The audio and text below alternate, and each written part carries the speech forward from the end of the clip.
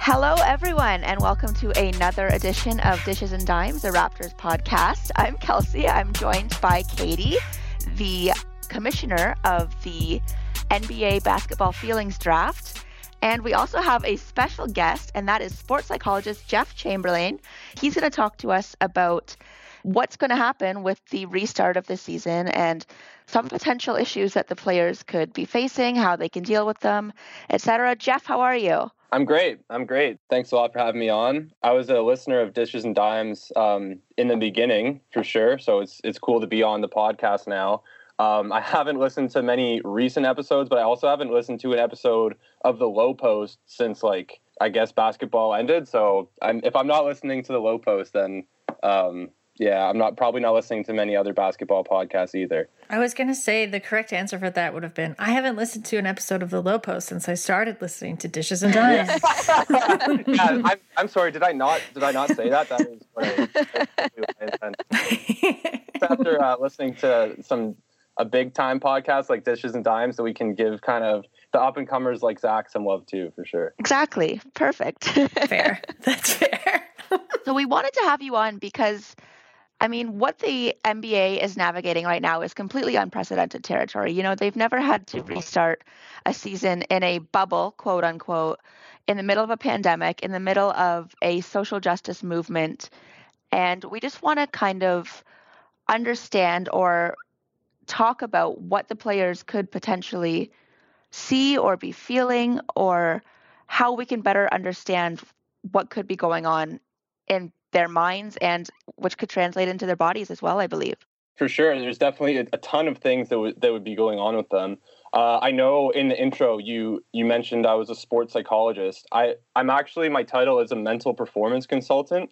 We're not actually allowed to have the word psychologist in our title because that would imply that we are like a psychologist. And I don't have psychology training. What I have is like sports psychology training, so I can apply sports psych concepts to athletes so they can use them. So I'm not going to get into any kind of medical diagnosis. I'm not going to diagnose anybody with depression or anything, but there is obviously a number of things that they're going to be feeling. Obviously, usually when they're competing, they're able to go home and see their kids, see their family after the game. Obviously not if they're on the road.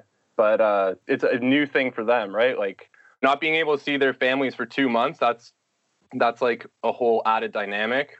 And the fact that I think it would just be weird in general to be isolated. Like it's like I can't imagine it's like a good feeling to be in a location that you're told like you're not allowed to leave. So maybe that's a pressure in itself. Off the top of my head, one thing I'd like to touch on is something called sport entrapment. And sport entrapment basically happens when you're pretty much in a situation where you have to keep playing your sport, even if you don't want to. That's for tons of like extrinsic factors, maybe like scholarships or financial pressures or all those things. I saw someone make a good point on Twitter where it's very admirable what Kyrie and some of the other players are saying, that like they don't want to return back to that kind of environment right now when there's kind of more important things going on than basketball. And I don't disagree with what Kyrie said at all, but Kyrie also has the luxury of being a total superstar athlete where the finances, like he's going to be okay financially no matter what the league decides to do. But there's a lot of maybe fringe players or guys who are just cracking rosters that don't really have that luxury. They kind of need to play, and they could kind of be stuck. Like what if you've got a guy who's in a situation where it's like, wow, I really agree with Kyrie, and I really don't want to kind of be putting my athletic talents on display for everybody right now.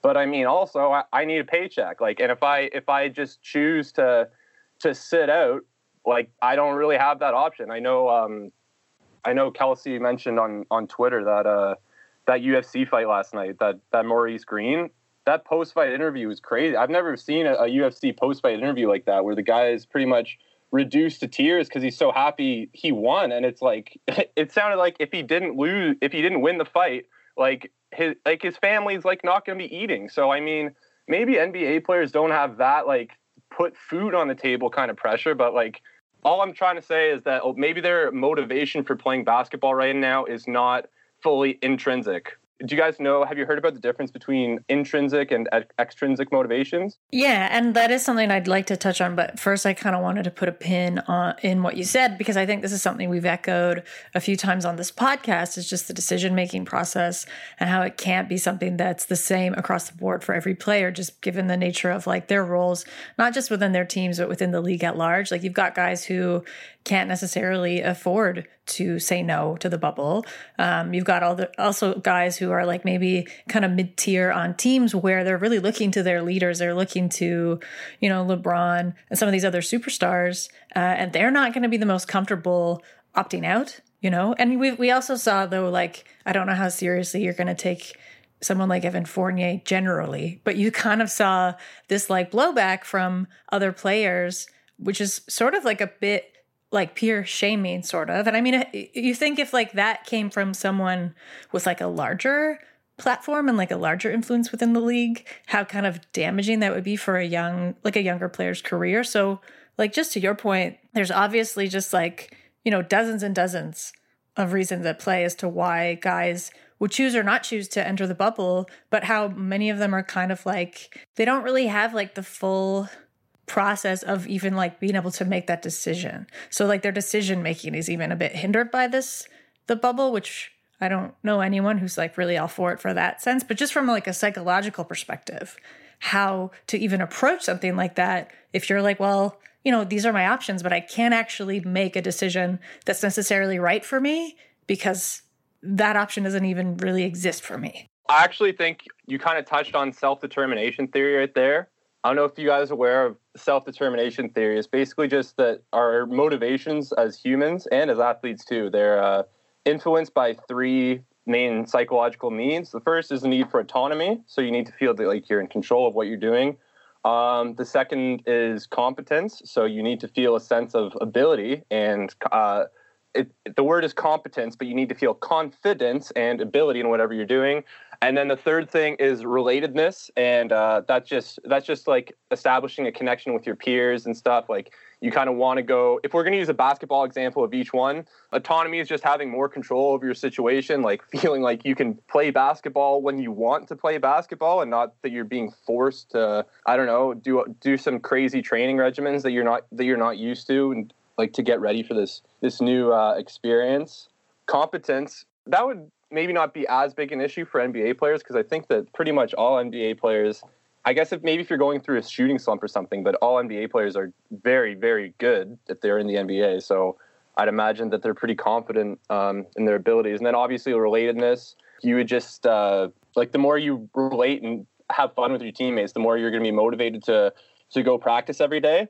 So in terms of what you said, the lack of autonomy can really lead to a lack of motivation. If they don't feel like they have that kind of sense of control, that's going to be positively associated with burnout. So as their autonomy increases, their motivation also increases. So if they have less autonomy, they're going to be less motivated. Mm-hmm. Sorry about that one. That's okay. It's a lot this is a bad psychological pun, but it's a lot to get your head around. Yeah. Ooh.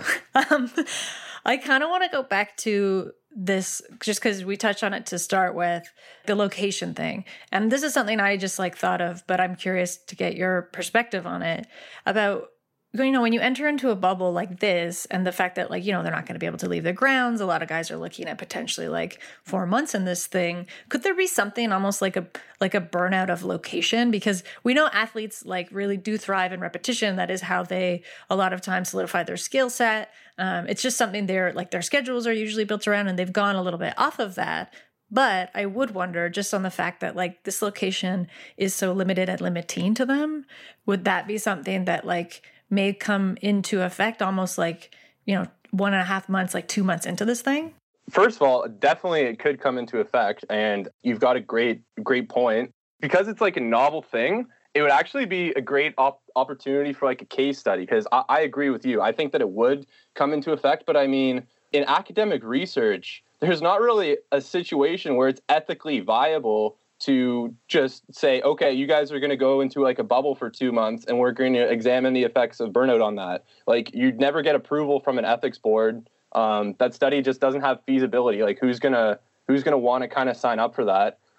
So I don't think there's actually I'm sure that somebody more educated in the topic could probably prove me wrong, but like location specific burnout, I feel like there is kind of a lack of research, especially about like this specific type of location burnout. Like maybe if somebody's worked in the same office for like 3 years or 30 years for that matter, they have some kind of like office associated burnout. But this is totally different. Like this is isolating people from their friends and family. Well, at least their family. I'm sure there's tons of mutual friends in the league, but I would say something that definitely I would expect to come into play, and also maybe something that we could draw some research from. And I mean, I guess on the flip side of that would just be the lack of travel, which is something, like going into the postseason, they've tried to whittle it down a little bit, but just you've got the burnout that comes from these guys like hopping on flights and traveling cross country and not really being able to sleep. So, maybe we've just hit on one of the few positives of the bubble. There's pros and cons. I mean, at this point, it looks like the cons might exceed the pros, but there's definitely chilling with your buddies and your teammates in Disney World for 2 months. I don't know. I don't want to say there could be worse things because I don't have kids. I'm not a dad. Like, I don't want to put words in people's mouths. I'm just saying the amenities, and it looks like it would be pretty fun. Now, do you think, this is a little bit off topic, but we were speaking earlier about, the fringe players, the ones who are just on their way in, or even the ones who are just on their way out. Do you think that now that this is we're accepting this new normal, do you think that the ability to play in a bubble situation is going to come in to factor when deciding to sign or re-sign a player? Ooh, well, that is cool. Yeah, I'm sure. Like just off the top of my head, I can think of Theo Pinson being signed by the Knicks. Oh wait, I guess the Knicks they're not even going to be in the bubble though. I don't know. Can you think of any current free agents that have been added to a bubble team that maybe they wouldn't have a chance to play in the playoffs if this wasn't a thing? I mean, I know two-way guys, because a lot of two-way guys. And Kelsey, you probably have some very good insight on this, but I was speaking to the Kings Kyle Guy, who's a two-way on their D-League team, and he's gotten chosen to go in the bubble. But we were chatting about just what does that even look like for a two-way guy? Because he's my role is I don't have any false ideas. I'm probably not going to play. My role is basically to stay in hyper good shape, but also stay in very good mental shape because he's going to be kind of a support system for his teammates. That's a good point because he's kind of having to make that sacrifice of going to the bubble without necessarily getting the reward of what's coming with it. I mean, it's easier to justify spending 2 months away from your family when you're a key contributor on the team, but just like you said, obviously Kyle Guy, I don't know what O'Shea's situation is going to be like. If is he joining the Raptors in Florida? Yeah, O'Shea's already there, but he had to leave at home his 3-week-old daughter so that he can go and be part of the O'Shea Brissett. 3 week? 3 weeks, yes. Man, man, that's bad. That's bad.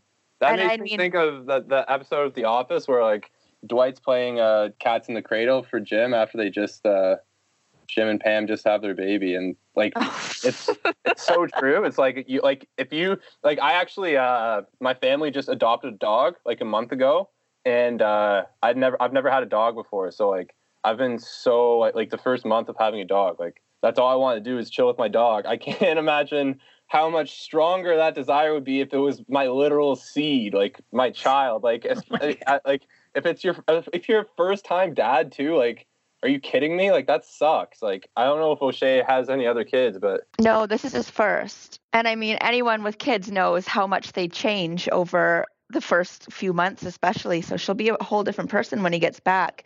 And you have to wonder, going through his head. I mean, yes, he's on a 2-way contract. I believe it's 2 years guaranteed, but is it going to be worth it to go and miss these pivotal moments in her little life? Yeah, that's a very, very real concern. And I mean, yeah, that's so tough if you're O'Shea, because what do you do? If you're let's say you're looking at it retrospectively in 10 years, it's wow, I wish I'd just stayed with the Raptors and maybe I could have been an actual contributor in the playoff run. Or it's wow, I missed like so many milestones for my daughter. Like I wasn't even really getting playing time. I wish I just said screw it and stayed home.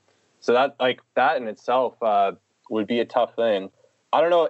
One thing I wanted to also touch on is there's things that you can do. So things you can do to reduce burnout, and part of it is just a congruency between the individual and the organization.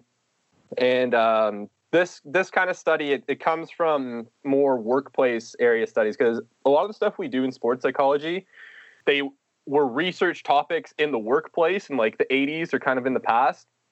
And then like recently people have noticed like, oh, wow, like this could really apply to sports as well. But speaking on that congruency, like something an organization like can do, or there's six areas where you're supposed to be on the same page. So the first one is workload. So the demands relative to one's personal limits and resources, like you're not exceeding them. I don't know how much you guys know about stress, but the stress pretty much happens when your resources to deal with the demand fall under the demands of the demand. Like when the demand outweighs your resources, you're going to result in stress. So you want to make sure that the workload, like if we're on the athletes, we're not putting them through crazy training every day. So they're not thinking when they go home at night, they're not thinking, wow, the Raptors are killing me. Like what the hell? The second thing is control. So that's just the ability to influence decisions, autonomy, and to access the resources necessary for performance. Organization, like any NBA team, like if they were kind of following these guidelines, that's something that they could help with. They could maybe say, hey guys, how much do you guys think that we should be practicing? I know we've got sports scientists and stuff, but we want to hear from you, the players. Like we want to make sure you guys feel like you have a say. You're not just being told what to do. The third thing is reward. So this is something I kind of said with O'Shea. It's that incentives are consistent with the expectations, and you're just you're pretty much you're getting what you work for, and there's no cloak and mirrors. Like you get rewarded for the work you put in. That would be tough in this situation because the reward is pretty much not guaranteed whatsoever. He could leave the bubble with no minutes. Fourth is community. So that's just social interaction in the form of closeness and teamwork and lack of conflict. So that'd be really one thing you can do to promote community is just some team-focused events. Like, okay, as a team, we're gonna go do this. Maybe an escape room. An escape room is something I really like to recommend for team building activities because it's interdependent. You can't just do it like individually. If you're gonna get out of the escape room, you need to work together. But Jeff, like, isn't the escape room the bubble itself? Yeah, maybe that's the whole thing. It's that it turns out that nobody's playing any series, and this whole thing is just a scavenger hunt. Because the players, they have to go around Disney World and find the different really, really high risk. Yeah, scavenger hunt. Hey, you win that scavenger hunt. The Larry O.B. is all yours. It's hidden. Yeah, it's hidden somewhere within Disney. Yeah, it's at the top of the Epcot Dome. That's funny. And then the last two were just fairness and values. So the individual and the organization, everybody feels fair, and then the values correspond with everybody's values. I saw the Raptors did a great job with their kind of video in the wake of the George Floyd stuff, and I actually just saw it yesterday because I guess the day after it happened, it was just so like flooded. But yeah, the Raptors made a nice like 2.5 minute video, just the "We Can Breathe" or whatever. I'm sure that's a good step. I noticed the Raptors, like more so than other organizations, they really seem to be like in tune with like the players and like what it would mean to be like a fun organization. Like our social media posts are kind of like initiatives. Like the Raptors know what's up for sure.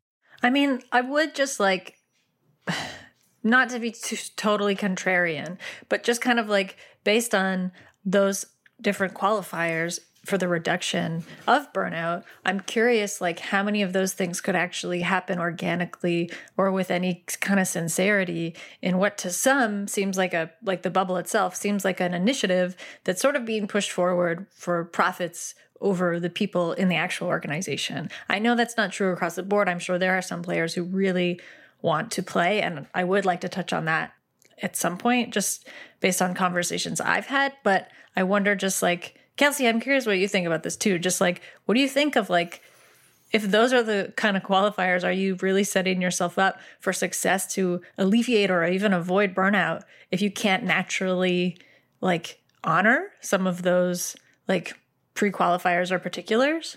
That's what I'm having issue with as well, is they're saying, oh, it's not a distraction. It's helping. I can't remember the words that Adam Silver used, but they were bullshit. And, now they're saying, oh, you can put statements on your jerseys. And it's like, is that an additional stressor on these players that they have to go out and they have to come up with to come up with something, and they have to, feel the weight of that on top of feeling the weight of playing in a bubble, on top of feeling the weight of playing during a social justice uprising and being away from their families. I just feel like by trying to be so woke, they're doing it at the expense of their players' mental health. Mm-hmm.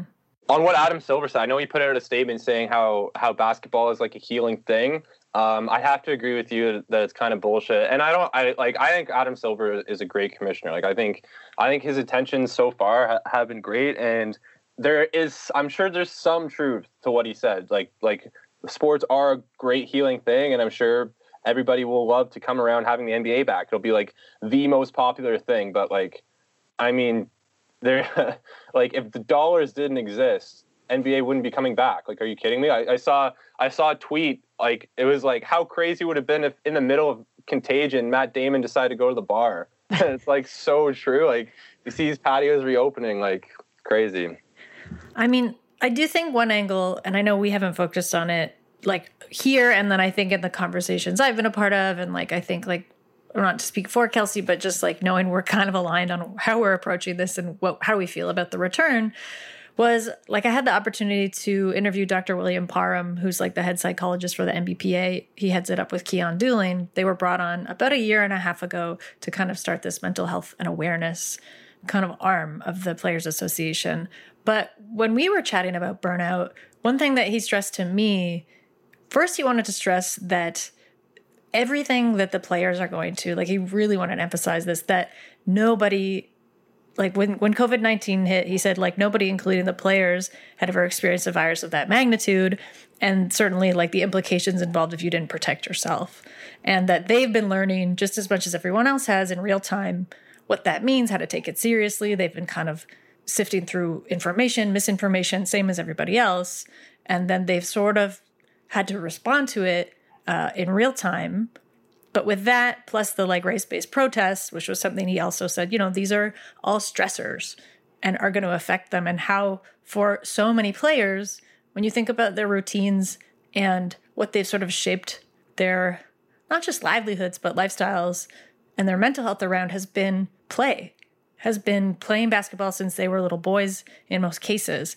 And how them not having that opportunity, there's something to be said for the joy of that gone from their lives, how there is genuine excitement to return to play, even if it's not under the most obviously like ideal of circumstances.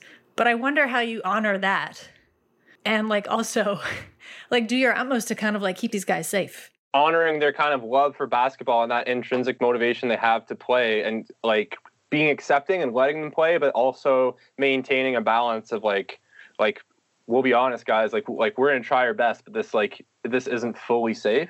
Is that what you're kind of asking? Kind of. And I mean, just I guess more like from a larger perspective, looking at that and just being like their mental health, they may be feeling burnout and they're like kind of a dip in their mental health just because they've gone without this thing that, yes, it like is their jobs in the sense that it makes them money, but it also for all of them to be as successful at it and as passionate about it and what they do, it means a great deal to them. Like it means a great more than just like a paycheck, So I think like I'm just saying like that was a perspective I had not really myself engaged with as much because I have been so averse to the bubble experiment. And it just seems like, such a not strong plan to begin with. And then, we just hear things every day about the state of Florida, like how many more players have tested positive. So just to be able to reconcile those two things as a basketball fan, and then as like someone who reports on it, that's really tough to me.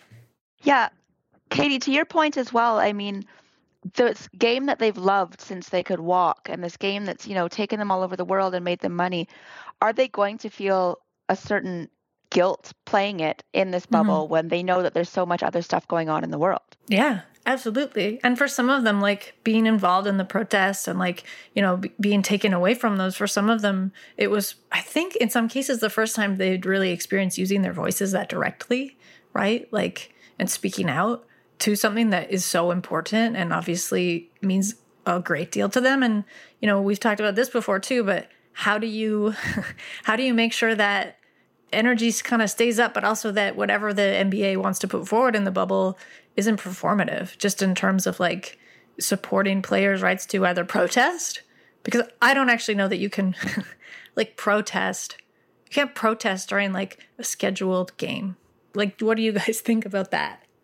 I guess you could like kneel for the anthem. I don't know what that's going to look like, because obviously there's like, I feel like since there's been kind of no live North American sports since the George Floyd thing, so nobody's had an opportunity to do anything with the anthem. Maybe kind of both teams could kneel together.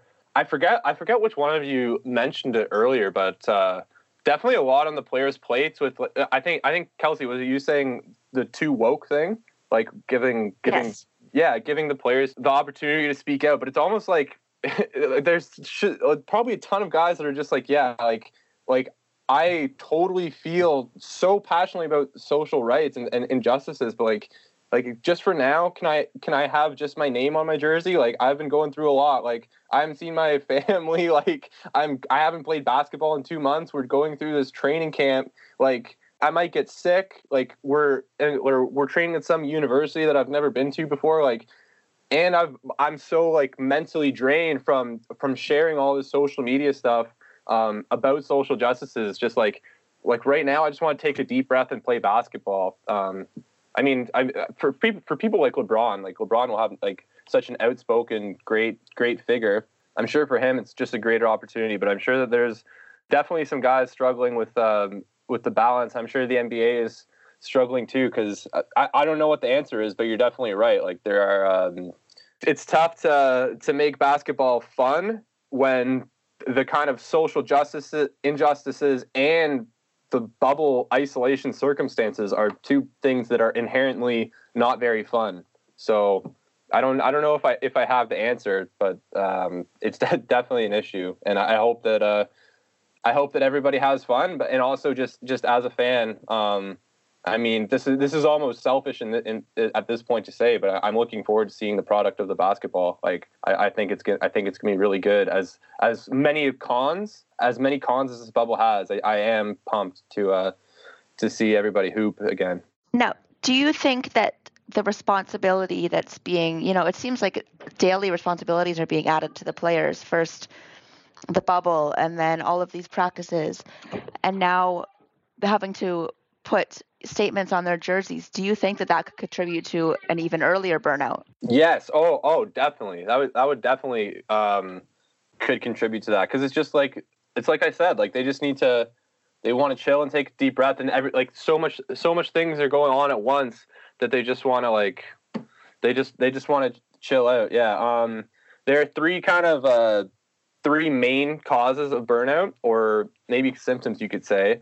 The first is just emotional and physical exhaustion. So just physically and emotionally, you're just done. Like you've been on the ice or on the court like 5 times already this week. Like, you've got to go home, and your sports psych person's got you doing some imagery training, and then on top of that, you've got to come and put on a brave face and try to say what you're saying about social justices. Like, that's a lot. The second thing that happens is like a reduced sense of accomplishment when you're burnt out. So like, you view your sporting accomplishments negatively and inaccurately. So you're just like no matter how well you play, like if you're really burnt out, like you either think you play bad, or then there's the third thing, which is sport devaluation. And that's just when you kind of have a detached attitude toward your sport, and you actually start resenting your sport, and you just don't care. You're just like, yeah, like I do not care about basketball right now. Like, I need a break. I need to step back. Like, it's just not a priority. So I don't think I could really answer your question directly that well, but I hope some of what I was able to say helps. I mean, I think it did because, again, you look at all those things and like it's just the weight. It's this like implied weight of how much the players are going to have to take on, like above and beyond play, right? And then I think like one thing we also aren't talking about is some of the guys have like stayed. I mean, they've all been working out. Every player has been working out, but like they're still not going to be able to get in the workouts or like the practices they were when the season was underway. And now this kind of acceleration to get to a position where their bodies are physically ready and prepared for play, for like continual play day after day. And I think like something we don't talk about too is the very real potential of injuries. What, like not serious injuries, but just like maybe a guy pulls something, you know, because they're not used to this sort of rigorous state of play. So then you've got that on top of all like the mental considerations. There is a lot going on in these guys' heads for sure. I think it's going to be bad for injuries. I'm not. My girlfriend's in physiotherapy school. You'd be better off asking her than me. But we should have had you on both the next on. We didn't know. Yeah. she is pumped to hear this though. I told her, and she's like Dishes and Dimes has a new subscriber. She said this is the perfect podcast for me. Well, we're gonna have to have her on once the bubble gets underway, basically. That condensed scheduling, that's going to be bad news for injuries, and that's another form.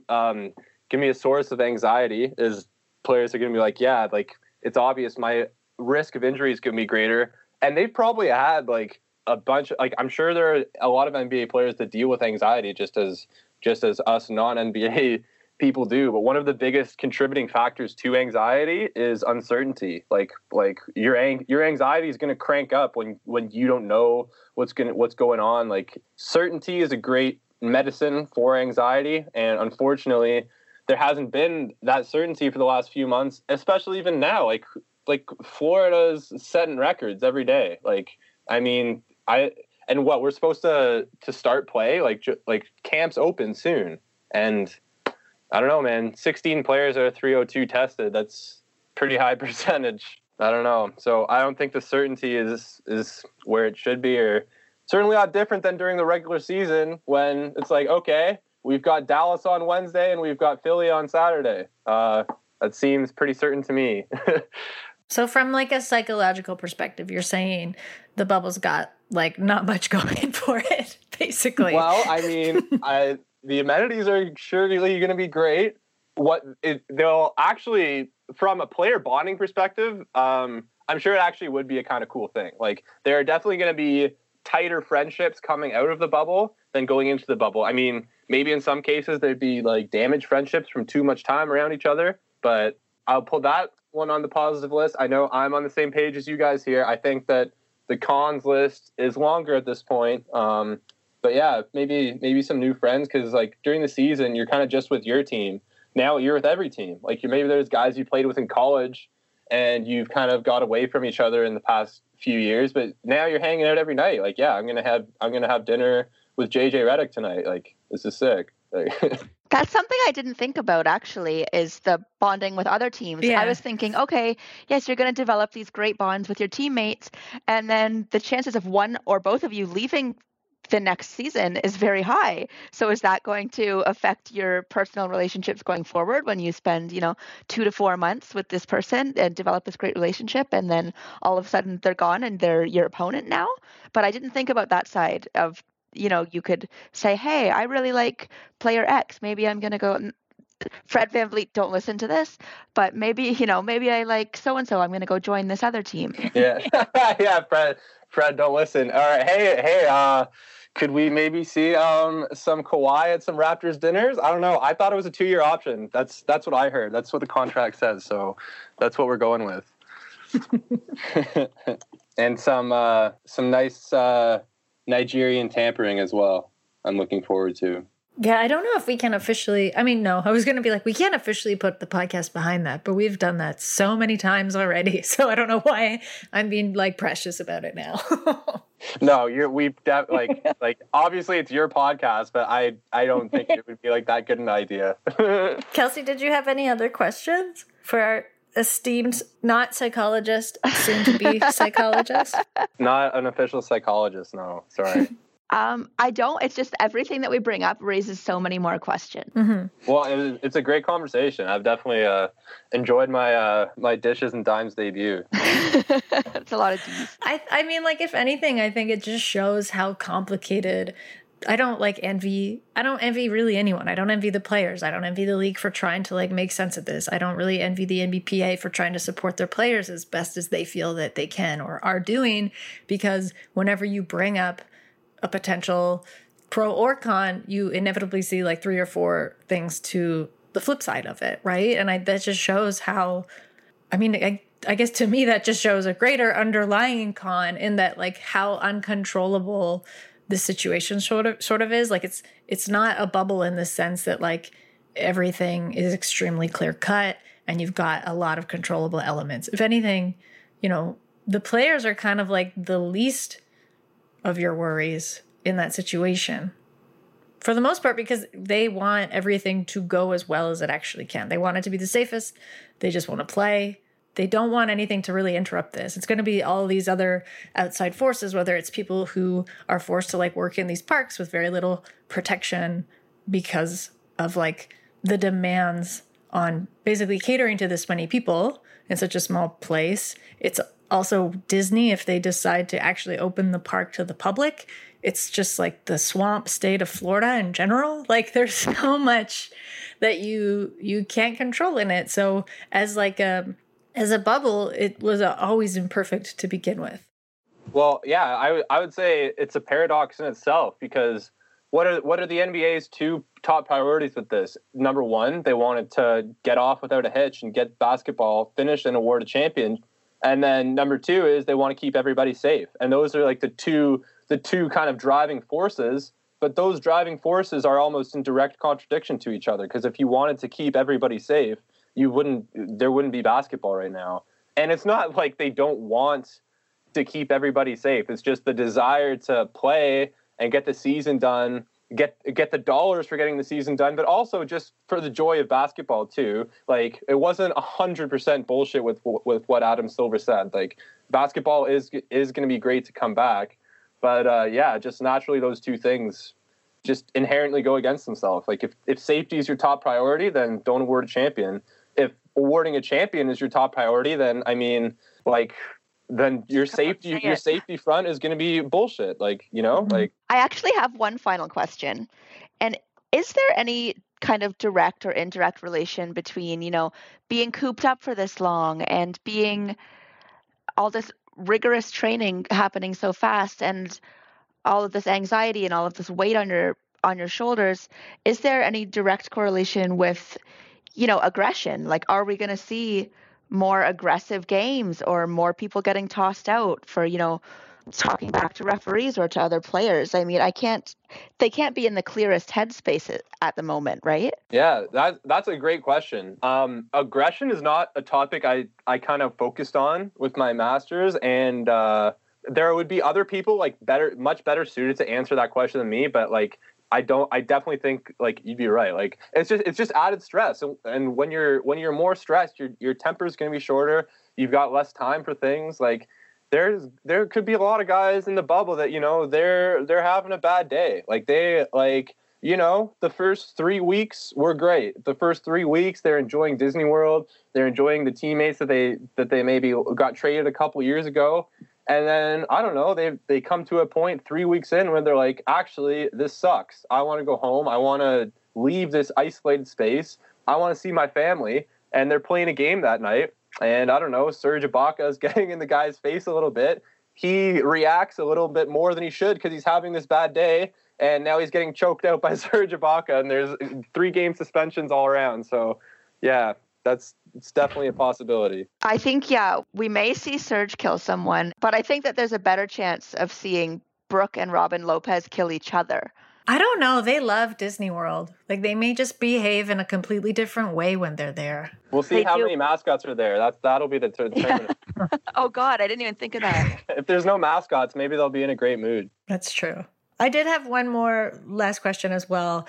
And it's kind of like, after everything we've talked about, do you think there's any point and or possibility of guarding against burnout in the bubble? Or do you think some form of burnout is just going to be inevitable? I think both things are right. Burnout's definitely going to be inevitable, and I think it's going to be increased because of all the stressors that we've just spent the podcast talking about. But I would go back to those 6 kind of congruencies between individuals and organizations.